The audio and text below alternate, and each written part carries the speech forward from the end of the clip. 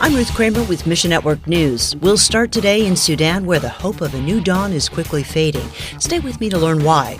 Then later, Turkey's latest update puts Christians on alert. We'll unpack that story in just a couple minutes. But we'll begin today in Sudan, where 6 months ago, a military coup toppled the transitional government, leading the country to civilian rule. Today, General Abdel Fattah al-Burhan looks to secure his grip on power by aligning with the Muslim Brotherhood. We spoke to Daniel, a gospel worker focused on Sudan. Some of the Muslim Brotherhood leaders are coming back again to power in Sudan, and this is not going to be good for the church. Persecution is already on the rise. Last month, Muslim extremists attacked churches near Khartoum. Officials then sentenced one pastor to a month in jail for disturbing the peace.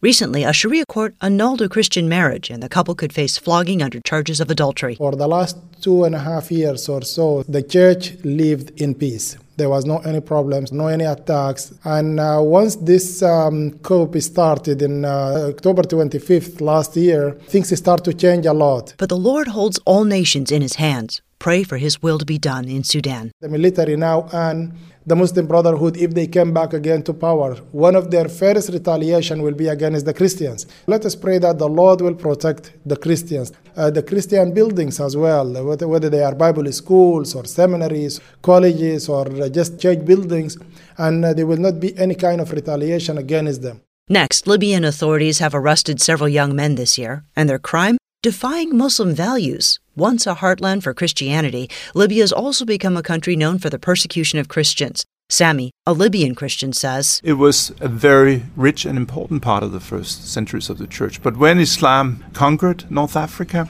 the church was eradicated from Libya. And that's 1,200 years ago now. And in all of that time, there has basically been no indigenous Christian testimony in Libya. There's been very, very few known believers. But now Christianity has begun to spread again. We know a few Christians that actually meet together, but it's very much in its infancy right now to see the Libyan church resurrected. Sami serves with Gospel Work Libya. The ministry operates out of Europe, but involves Libyans reaching Libyans. He says these believers need support because persecution is fierce. It comes from the top of the government, from the ministers, from the security apparatus, down to the extreme Muslims that operate in Libya. But a lot of persecution also comes from families who seek to preserve honor, ask God to protect Libya's believers.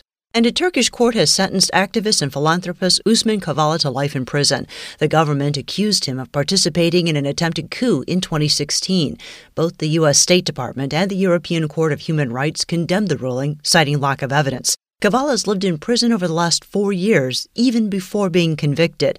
Bruce Allen with FMI tells us. Kavala has denied all charges. In fact, he's been charged 3 times with this crime and acquitted twice. It's really strange because he was put on trial again after being acquitted twice, despite the absence of any new evidence. It speaks to how paranoid Turkey's government has been since the coup attempt. This was a panel of 3 judges, and the verdict is based on a majority vote. One judge even saying, I am in favor of acquitting Kavala again and just releasing him already. Suspicion has often fallen on Christians, too. In 2021, hundreds of Christians either were deported or didn't have their visas renewed. There are more radical factions in Turkey that are calling not just for a secular government, but much more of a Sharia law-based government. There's a growing rally cry in Turkey that says to be Turkish is to be Muslim. FMI helps build indigenous church networks in Turkey. Ask God to guide this work.